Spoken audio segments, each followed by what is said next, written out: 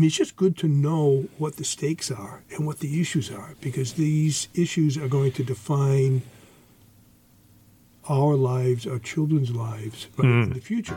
And so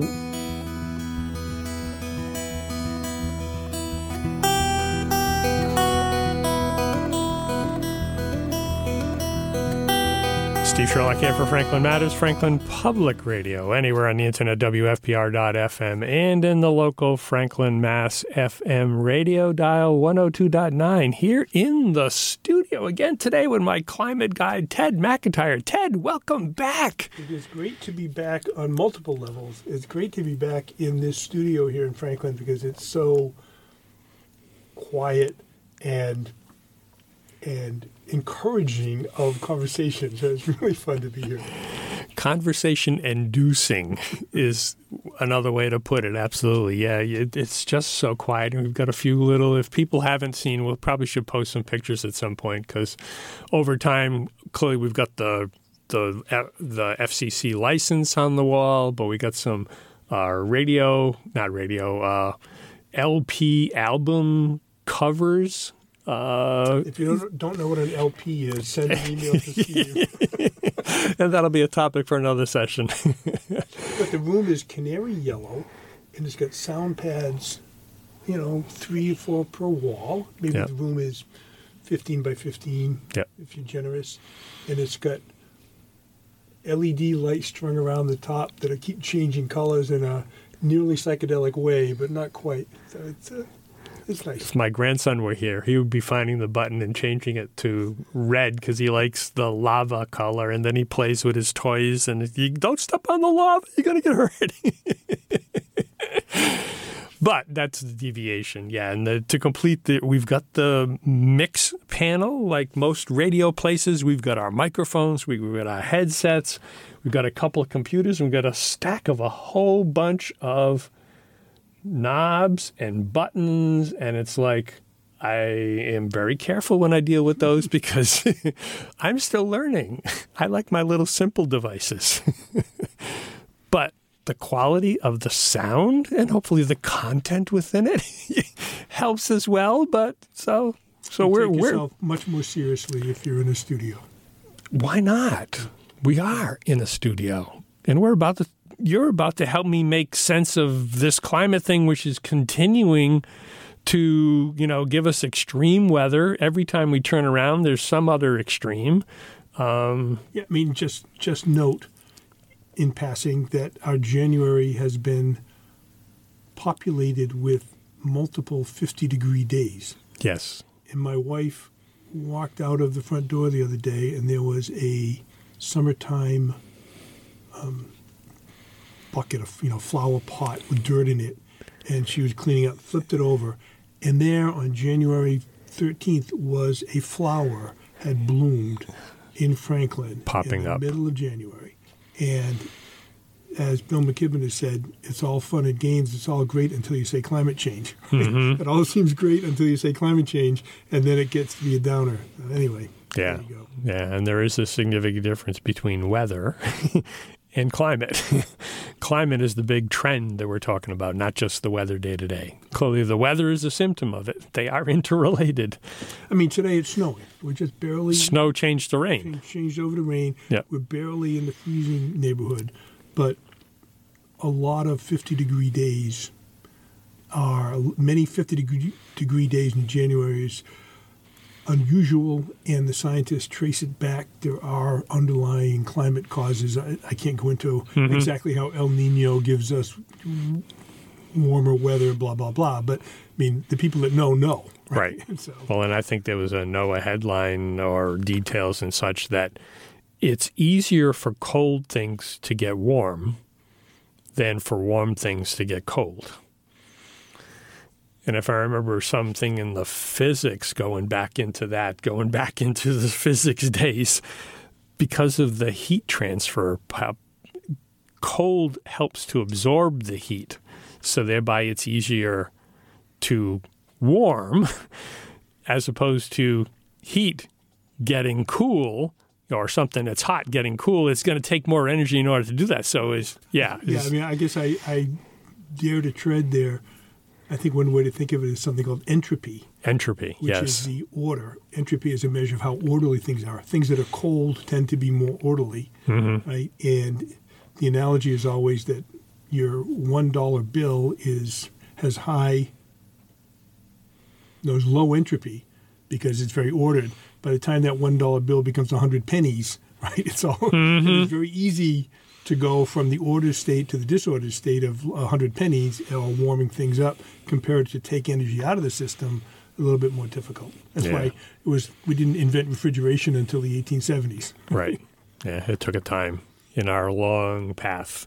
And now we're on a slightly different path, but we're a path to net zero. And again, human behavior, our behavior, your behavior, each individual's behavior is going to be a choice in order to make us or to enable us to get there, however we get there. And we know the path's not easy. We've spent a couple episodes talking about, well, does the left hand know what the right hand's doing? Well, I think it's an important ongoing discussion in climate stuff of the relative value of personal action versus societal systemic actions, right? And that it is very important for people to, and maybe we'll touch back on this later in the show, behaviorally do the right thing, right? Use less energy. But it's also important that we systemically address the causes and the reasons that we are using all that energy. So there's two sides of the same coin. There's no simple it's kind of nature versus nurture question from days gone by. But every time we say personal action, be a good person and sustainable, we should also say, and we need systemic change to the way we generate energy. Right. Yep. Speaking of which, let's go to the list.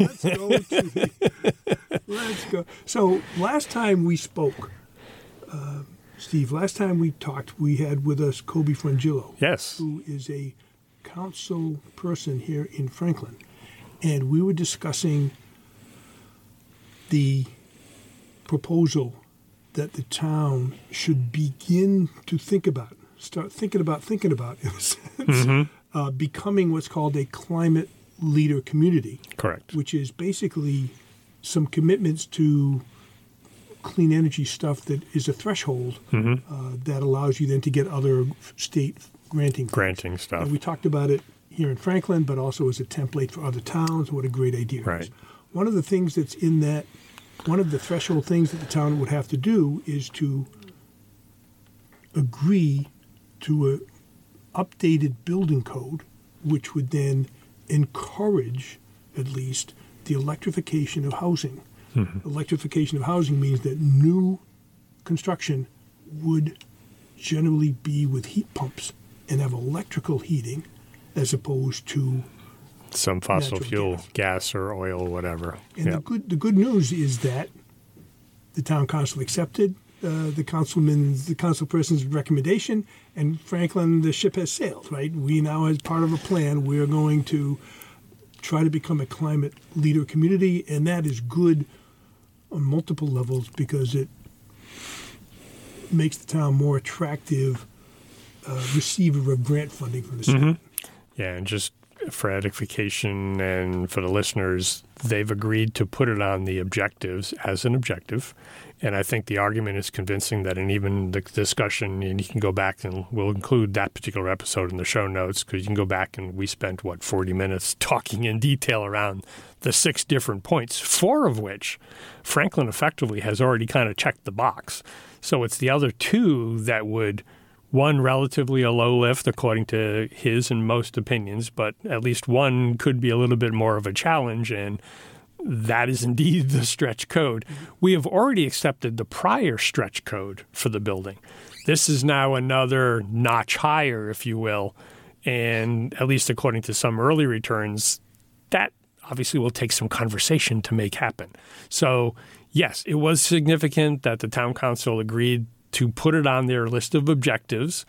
Now it's likely going to be continuing that discussion over time through the Economic Development Subcommittee, of which Kobe is a member, along with current chair, or they have to reorganize. So we're assuming that Mel Hamblin will continue the chair role, but things have to be sorted out.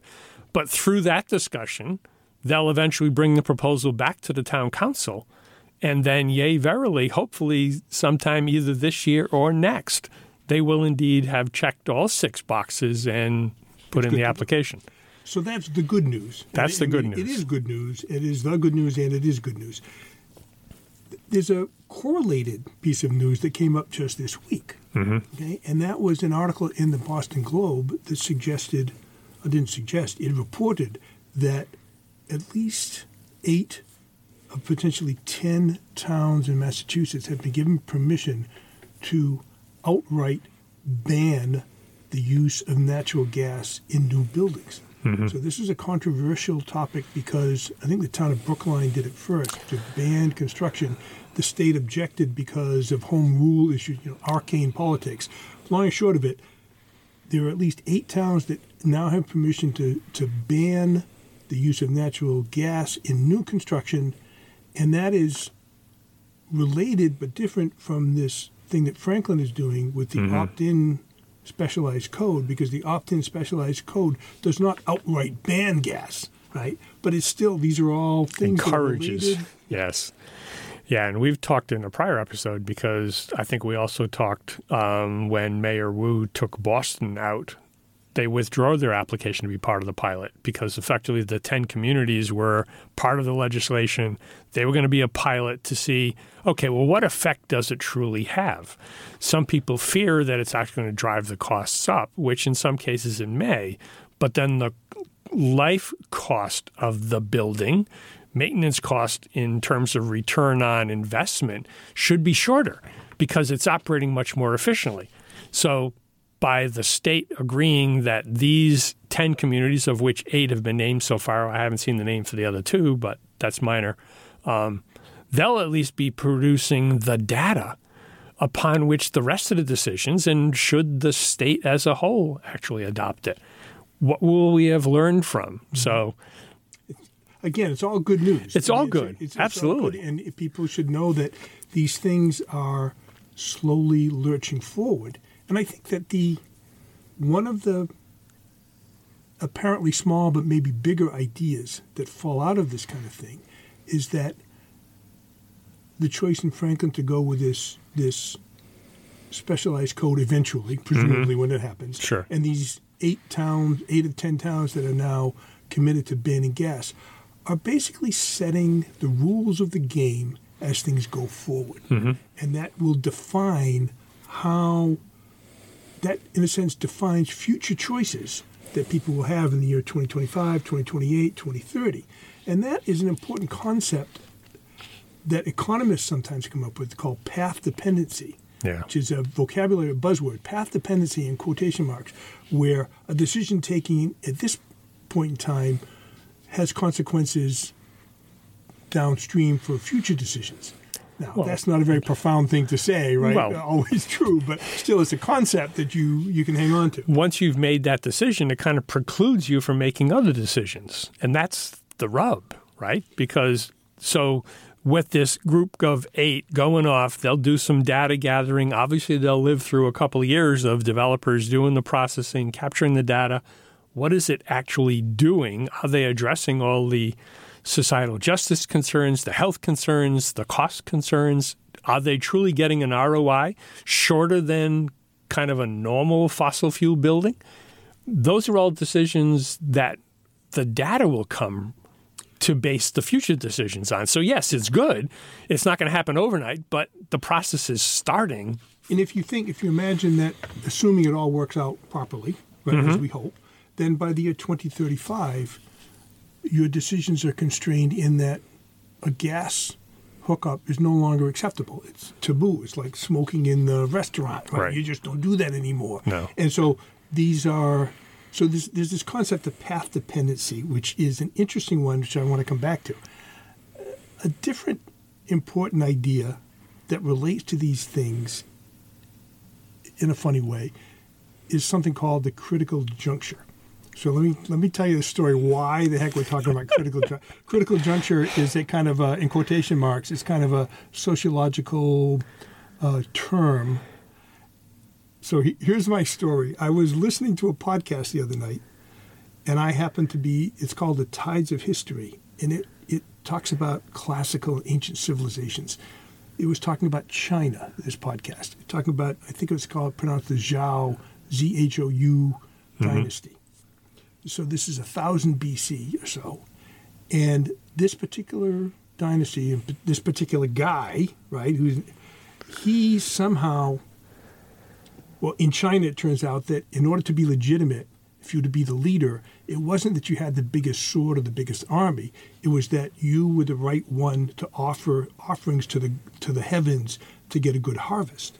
So your governing authority came from interceding with the gods to make sure that we didn't get a flood on the Yellow River. Mm-hmm. Funny, how that developed. Anyway, 1,000 years ago, this guy is the first one to claim the mandate from heaven, right? Which, if you've talked at all about Chinese stuff, the mandate of heaven is the rationale is why the emperor is the emperor. And so the guy making the podcast says, this is a critical junction. This was a tiny kind of political decision that this guy made 1000 BC in order to claim his leadership. He said, oh my God, I have the mandate of heaven. But that became the ruling justification for 3,000 years of Chinese history, right? Sure. So that leads you to this idea of, in sort of history, sociology, of what's called a critical juncture, where there's this big, okay, now we're switching to a big event, but an event that is kind of disruptive that then sets the terms for the next centuries, okay? And that is in contrast to sort of an incremental approach, blah, blah, blah, blah, blah. Critical juncture, like the Russian Revolution was a critical juncture, right? They went from the Tsar to the communism, and that set the terms from 1917 to 1989, right? The fall of Russia, another big disruptive event, followed by a stable period, but sets the terms for essentially the war on terror that we're still living with, right? Yeah. So there's all these things, and you start thinking about it. If you're a climate person, you say, well, we are heading into some enormous energy transition. It's going to happen over the course of 10 years or so. Yeah. In fact, one of the examples of a critical juncture was the invention of the printing press. Sure. Changed Europe. Absolutely. Right? Yeah. Afterwards, it was different. And so that so there's these couple ideas floating around of critical juncture and path dependency. And just, I think it's interesting. Let me go back to the path dependency. That if you Google this stuff, and because I don't really know it, I Wikipedia this stuff, right? There's a path dependency, an example of path dependency of decisions made today that have been predicated on decisions made a while ago, is the fact that your computer keyboard still has what's called a QWERTY, the QWERTY keyboard, which if top you don't, characters on the left side of the keyboard. That was defined explicitly in the 1870s to slow down the typist. Because if they made a convenient keyboard, they typed too fast and the Mark Twain typewriters would jam up. So they changed it to make it harder to type. But that's fixed in, and we still to this day are using. So again, why do we talk about keyboards? Well, the decisions we make today about how energy issues are implemented are going to have decades of consequence, right? So let me just keep rolling with this idea. Yep. Historian at Providence College named Thea Biafranco, right, who I have a podcast with somewhere, I'm proud to say, she wrote a paper basically saying that we are at a critical juncture when it comes to renewable energy, in particular to the extraction of lithium, just as an example. We need tons of lithium to make all those Ford F-150s, right? On the other hand, her paper says, look, if we, instead of making a lot of Ford F-150s, we make electric trains and mass transit, we only use 1/10 of the lithium, much less damaging than giving everyone a Ford F-150, electric F-150, right? And this is a critical juncture. We're going to make decisions today that are going to echo for decades. And that's just one example. And I think it's an interesting vocabulary, interesting way to think about what the climate movement is doing, because we are at a critical juncture, we're making decisions, and those decisions are going to be the predicate on which future decisions are made. And it's just good to think about things that way. Well, and I think it goes back in a couple of analogies. As I was listening, you explain a couple of analogies come to mind, and hopefully remember them now that I've paused.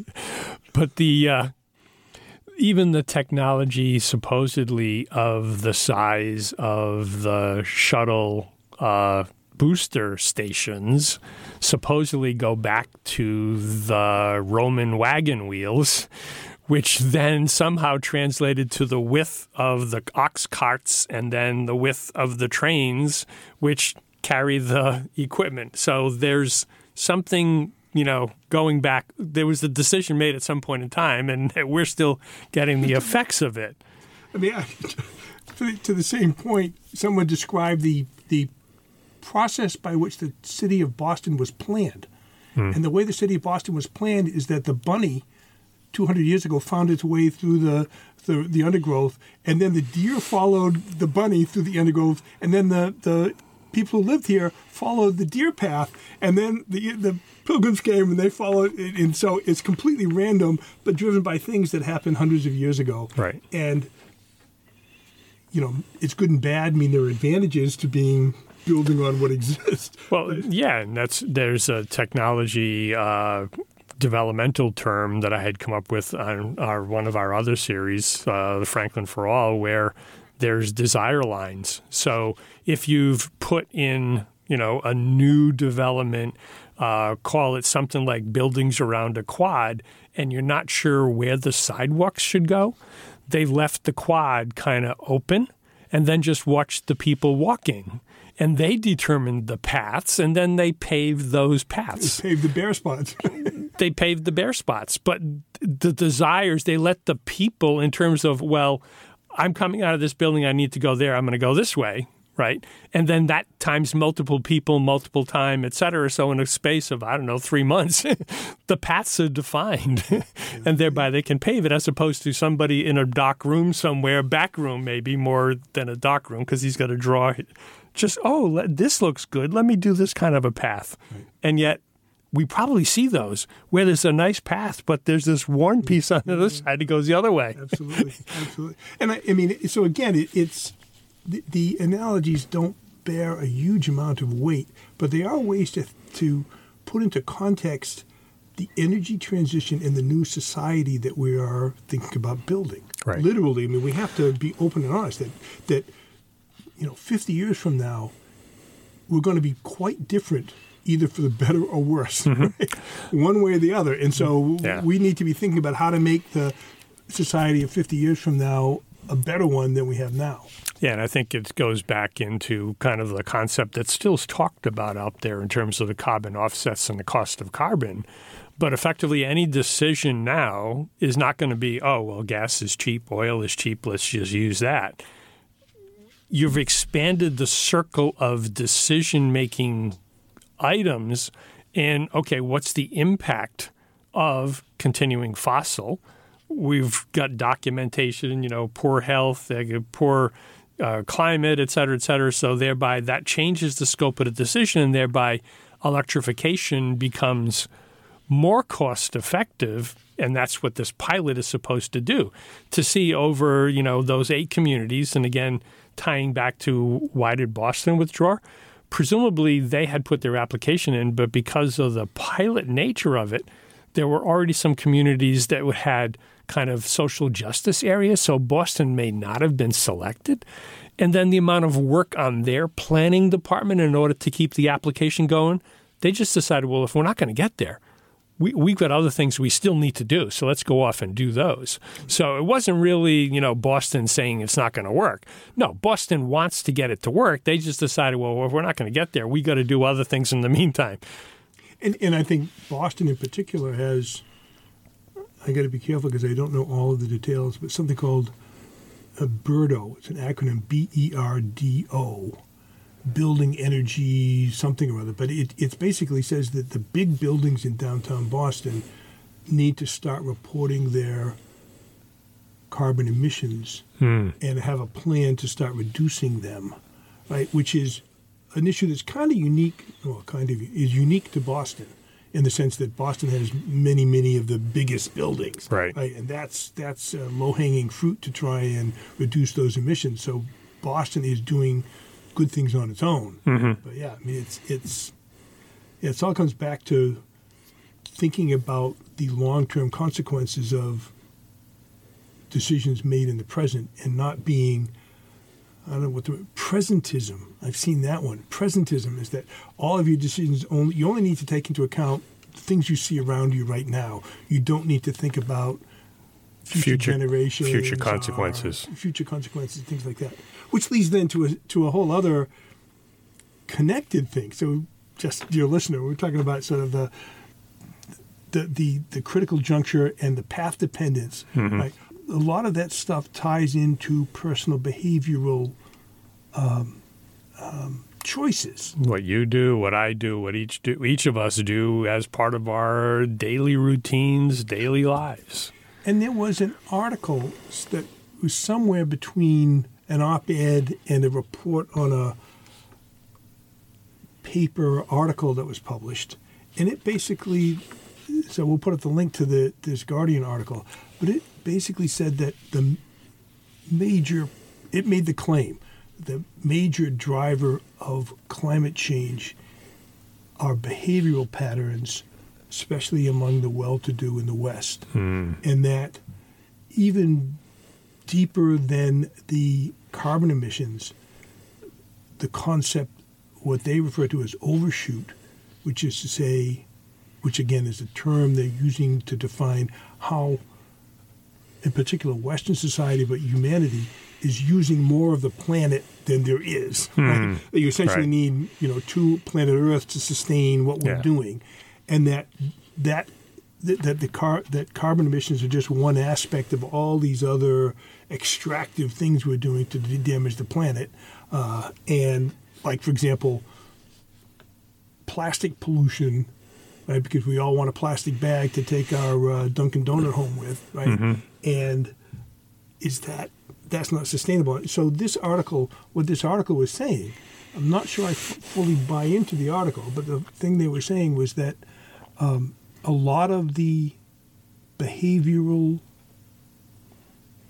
practices that individual people have are based on intentional marketing from corporations.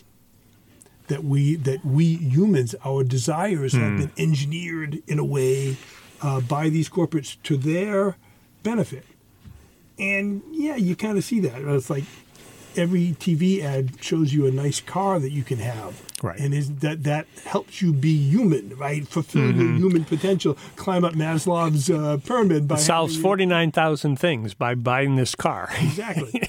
and so they spent some time railing against the marketing aspect of this extractive lifestyle. And in a way, I mean, I sort of agree with the point. And this then goes all the way back to the Emperor Zhao, right? 1,000 years ago, your life was based on a belief that the leader had the mandate of heaven, right? Completely different concepts than what you have. But they were still human. And the question is, how do we, I'm not saying go back to 1,000 years BC, anyway, but in fact, open up your idea of what it means to be human. And it doesn't necessarily, being human does not necessarily mean you consume things all the time, or you have the latest Porsche Cayenne, what do they call it, electric car. That's not being human. But what is being human? And that's a big change with lots of junctures and, path dependencies, all kinds of things, right? You threw them all in one sentence there. So that gives me an opportunity, I hope. No, I agree in concept that it clearly, and I think we've talked a number of times about how the behavior is going to need to change. It's easy for us to, run natural gas, run oil, auto cars today. It's much easier to get a gas-powered car than it is a hybrid car. Jeff Roy has a blog that he started about, I I forget the term, maybe it'll come to me quickly, but his range anxiety, because once he's charged, he can only go so far. So is he going to have sufficient charging stations so he can continue within his range to continue his travels? If somebody doesn't want to deal with that, they're going to buy gas, right? That's the behavior change we're talking about. And there are people who, respectfully, they're up in the higher echelon. They're flying different places because they don't have to drive. They've got this private jet. That lifestyle is going to have to change. Lifestyle is going to have to change. And we've talked about it. Would it really significantly change the nature of business if business did kind of remote access meetings instead of having 14 people travel in a plane all the time, right? That's a change. And we've seen just individually in our own behavior, we can have a conversation over Zoom. We can have a conversation in person. That's still the nature of, human nature and having a conversation. And they're probably, with all due respect, more respectful in person. We may be less likely, not that you or I would, but as a general rule, people aren't going to say things that face-to-face that they wouldn't normally say face-to-face. But behind a keyboard to somebody else on the internet, we've seen the trolls out there. they can go crazy. Well, but just to close, since I'm interested in sort of cycling back and closing things, Jeff Roy's blog on range anxiety speaks to an individual need. Right? Yes. I want my car. At the same time, and Jeff Roy, I think, is in the leadership of this, there's a systemic thing that says the society needs to plan to have EV chargers as plentiful as gas stations. Absolutely. Right? We spent 100 years putting gas stations everywhere. Right. All right, now we need to quick put in. So, and all that is sort of after you've made the decision that electric vehicles are the path you're going to take, as opposed, right? So, again, there's many layers, but the systemic change associated with your individual choices is an important thing. It's all tied up. Well, and that's where just a lot of time in corporate world, I was a change manager. And change is hard. Change happens on a regular basis. But if you make it easier for people to make the change, they're more willing to do so. And then in a corporate environment, obviously, they've got objectives or financial goals, et cetera. Now, in this world economy, if we want to continue to live in the world we are living in, and in a better, more natural, I hesitate to say natural, more normal climate, as opposed to gyrations and storms and extremes, we have to make those behavioral changes. That's what it comes back to, right? And I mean, that then segues into a whole other discussion about, at a planetary level, how does the human species, right? Forget nation states. I mean, how does the human species at the planetary level get its act together enough to do the right thing here, right? And that speaks to all kinds of what are called governance issues, right? And I've seen articles that predict a breakdown of the nation state, and you're going to end up going back to sort of medieval Italy with city-states like New York, Los Angeles. More of a tribal type environment. Singapore, right? Yeah. They're on their own, and they can take action at their own level. And that, it's a fascinating question of how do you, because the United Nations apparently is not strong enough to enforce any kind of global action. Well, and I think, respectfully, the membership is so diverse. You've certainly got the high income, high efficiency economies based upon current knowledge, et cetera, the U.S., et cetera. But then you've got these other, lesser economies. They're still people. But in some cases, based upon where they are out in some eastern atoll, et cetera, they're going to get wiped out. So if we call it 300 companies that are members of the United Nations, there may be 275 or 250. Some countries potentially can disappear or certainly lose economic significance. That's going to change the conversation as well. And again, given the fact that those, as you say, those developed, richer nations, they're the ones that cause the problem. Again, we've said this, but it bears repeating over and over and over and over again. Right? the West caused the problem. And those island nations and nations in Africa and around the world, those lesser developed, they pay the bill for what we are choosing to do. So that comes back to how does everyone get together on the same page and do the right thing, however you define that. I am not smart enough to define it. How do we redistribute that economic wealth in a just manner? Right. And it's just worth thinking and being aware of. I mean, climate, people listening to this podcast, you don't have to be... I mean, it's just good to know what the stakes are and what the issues are, because these issues are going to define our lives, our children's lives in the future. And so if you're listening to this podcast, you already care enough, right, to want to know.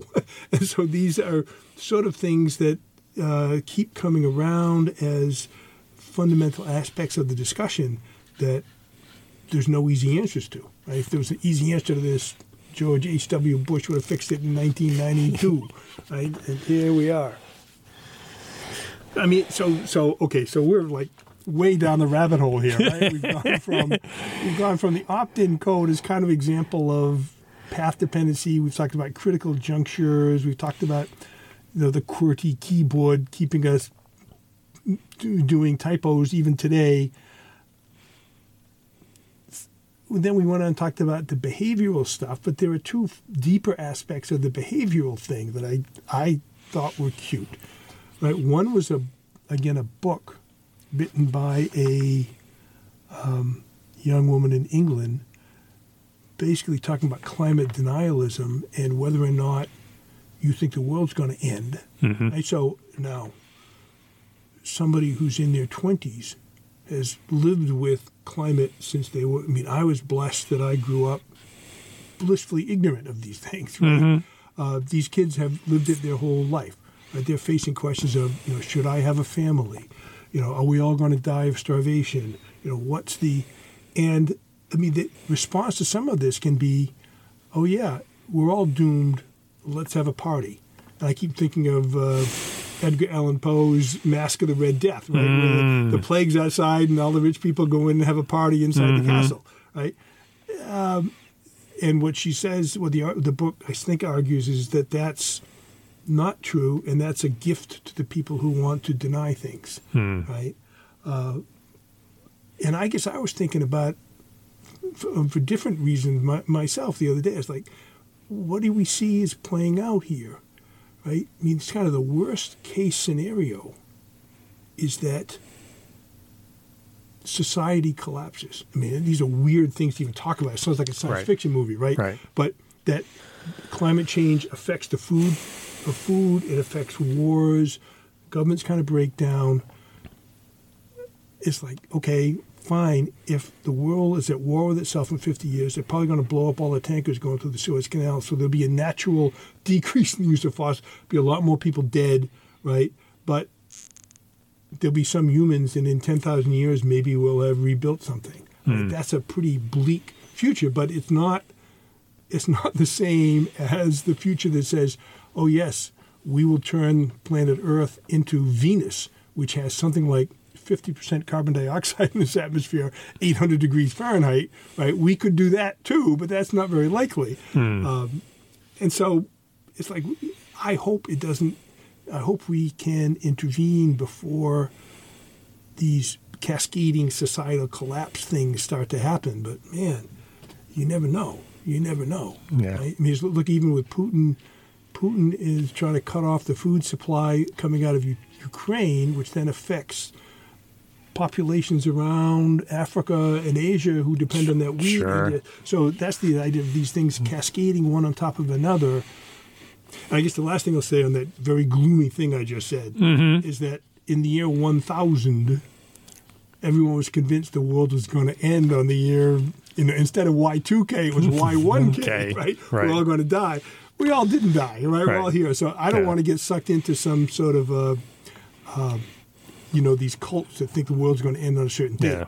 Things are going to keep chugging away. I mean, how do we make it the best that we possibly can? Yeah, dystopian views certainly are out there. There's some interesting dystopian literature over time, we'll find out how much of that actually becomes true. And if the human nature is what it is, and it's based upon goodness and love, et cetera, then there may be something that'll survive in that, and thereby we will have some hope. So, yeah, that's what gets me up in the morning, is that little bit of hope. Well, and the last sort of behavioral question. So there is a chain here. There's a little bit of a through line. It's kind of vague, but there's an article in the New York Times, an interview with an author. The book's author, I think his last name is Malm, M-A-L-M. The name of the book is How to Blow Up a Pipeline. And he is making the case that certain kinds of violence directed at sort of corporate actors to blow up pipelines, and not people, but blah, blah, blah, is called for. I'm not endorsing that at all, right? In this part, we're not. But it's just when you start talking about behavioral. I think the case that the gentleman makes is that everything we've done, that climate activists have been too polite. We all believe the system's going to work, right? And here we are in 2023 with more carbon dioxide in the air than we had 20 years ago, right? So your politeness is not working. How do you get there? Right. What are you going to do? Yeah. And there are moves to more confrontational methods. God knows we should maybe talk about it sometime. But I mean, it's just an interesting read. And of course, in the article, the interviewer challenged the guy about his ethics. Right? How can you call for violence? And I'm not sure the guy had the greatest answers. Okay? No. But I mean, it's an interesting behavioral response that we're looking at. Well, and we've seen it, relatively speaking, in other areas where, if two people talk and then one person argues, then obviously you just begin that escalation, right? So at some point in time, he's positing that conversation that escalates, well, at some point in time, it's going to get beyond potentially even physical. It's just, well, let's attack the thing, right? And I mean, it makes sense that let's hope that people wouldn't have to get that far to do that. I mean, it's an interesting discussion because mostly what this book, I haven't read the book, I read the article, full disclosure, right? But he's saying that the fossil fuel companies in particular are worried about what's called stranded assets. Right? Yes. So they put $1 billion into building an oil pipeline on the north slope of Alaska, and then nobody wants to buy the oil. Sure. Right? They're out $1 billion. Right. This guy's saying, well, yeah, and again, I'm not endorsing this, but by doing damage to the pipelines, you are proving to the corporation that asset is at risk, right? And that is a good way to bring home the message, right? I don't know. Yeah. It's an interest. But what I was going to say was, if you haven't read the book, or if you have read the book, what's the book? What is the book? Blow up. No, the other one. The other one about that starts in India, where they're all there's a huge. All right, I'll forget. Anyway, there's a book, actually quite a positive book, but throughout the book, which will come to, the name will come to me, there's this secret underground network that is assassinating corporate executives and blowing up airliners so that people will stop flying, right? And it's kind of it's part of this dual prong to try and address climate change. It's really an interesting book, and I'm sure the name will come back to me as soon as I stop talking. So, Anyway, that's a through line. That's just, again, all these things are, as I say, vocabulary. They're not ultimate explainers. They're concepts that you can use to view activities through. They are, I think, relevant at a 30,000-foot level to the idea that the United States, the world is heading into a big disruptive period, right? And how are we going to manage that so that on the other side of the disruption, where we have centuries of relative equilibrium building on, we've done the right thing so that on that side, and to my mind, that's an interesting question. Not everyone cottons to this sort of 30,000-foot discussion. No, and I think that's where, in terms of impact, come back to, okay, we've kind of followed the thread through the economic world and the climate world. Now we'll come back to little Franklin and the little community here. Clearly, there are connections. We're on major routes. We can go a number of places. There are railroads, there are cars, there are highways, et cetera. And at some point in time, depending upon where we want to go, it's going to still be easy enough to get there. But at some point in time, based upon some of the other changes and things that we've seen, particularly with the extremes, roads get washed out, bridges get washed out, shorelines get washed away. So, the Cape may not be the elbow that it was at some point in time. That may not exist. The map for Massachusetts will change. Franklin will have changed in response to that in ways that we don't yet know, right? Because there are a number of folks that have, summer places on the Cape. They potentially may not have those anymore. They may not exist. But then in terms of the food structure, right? So our food doesn't always get grown here. We like to buy local, eat local, but not all of it comes here from here.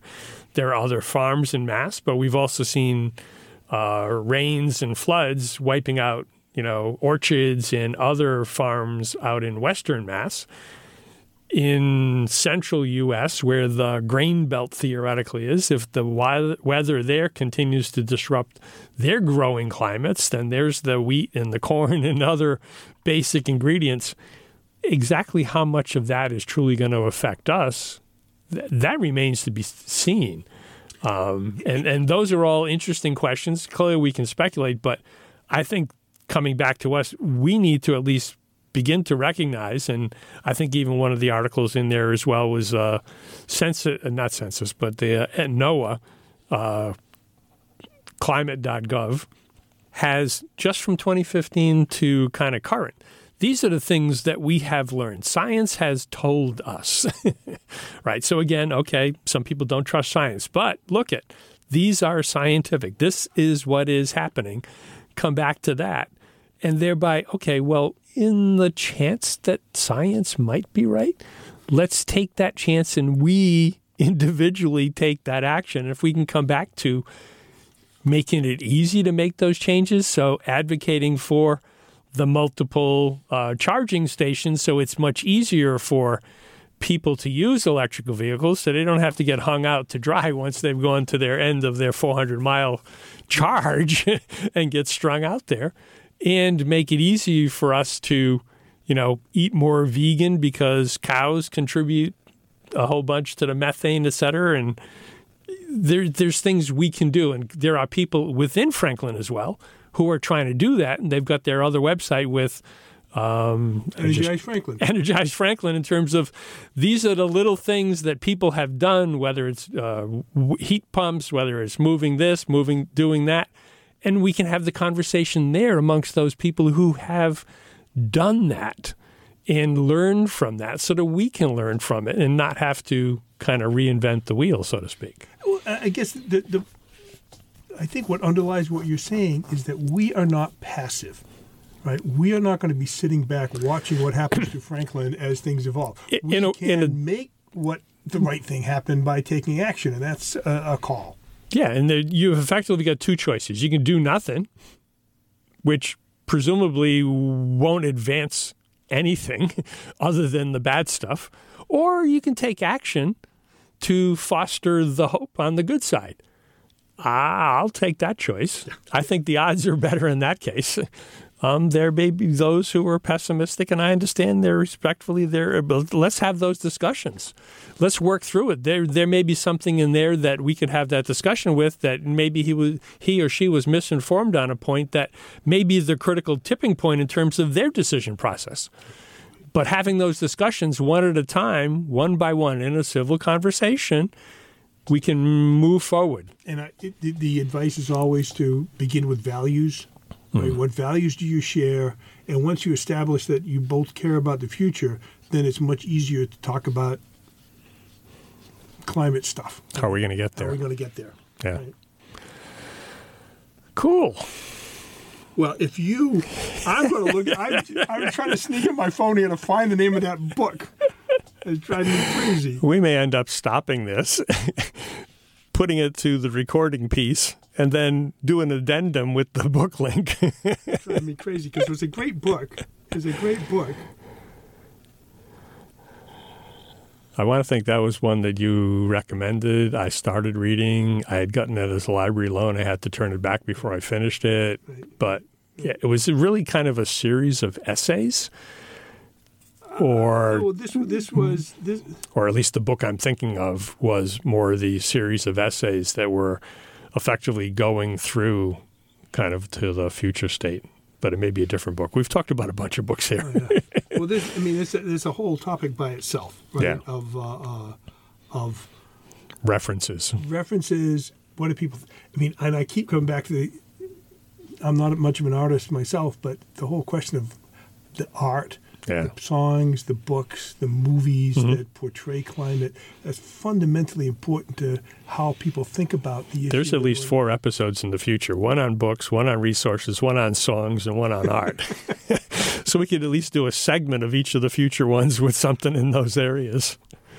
And oh, by the way, listeners, if you're assuming you're still with us, if you've got some sources that you would like to share that you've enjoyed either listening or watching or reading. Ministry for the Future. That was the one. That is a good book. That's the one I was making reference to. So, oh boy, scratch that itch. Recovered at the last minute. The Hail Mary player came through. Yes. Well, thank you for taking time to help me and hopefully the other listeners. There's more than one out there, I'm assuming, that have made a little bit more sense of climate. It's still a complex topic. It's not going to be overnight. It's a road, but we're on the journey. And thank you for helping us along that journey. It's a pleasure to be here. I just hope we didn't so confuse people.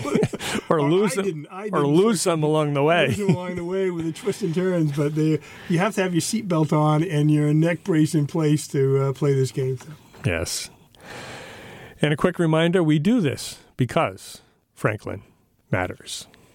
We are now producing this in collaboration with Franklin TV and Franklin Public Radio. This podcast is my public service effort for Franklin, but we can't do it alone. We can always use your help. How can you help? If you can use the information that you find here, please tell your friends and neighbors. If you don't like something here, please let me know. Through this feedback loop, we can continue to make improvements. And I thank you for listening. For additional information, please visit franklinmatters.org. If you have questions or comments, you can reach me directly at suresteve@gmail.com. The music for the intro and exit was provided by Michael Clark and the group East of Shirley. The piece is titled Ernesto Mañana, copyright Michael Clark and Tintype Tunes in 2008, and used with their permission. I hope you enjoy. And by the way, you can also subscribe and listen to Franklin Matters Radio on your favorite podcast app. Search in podcasts for Franklin Matters.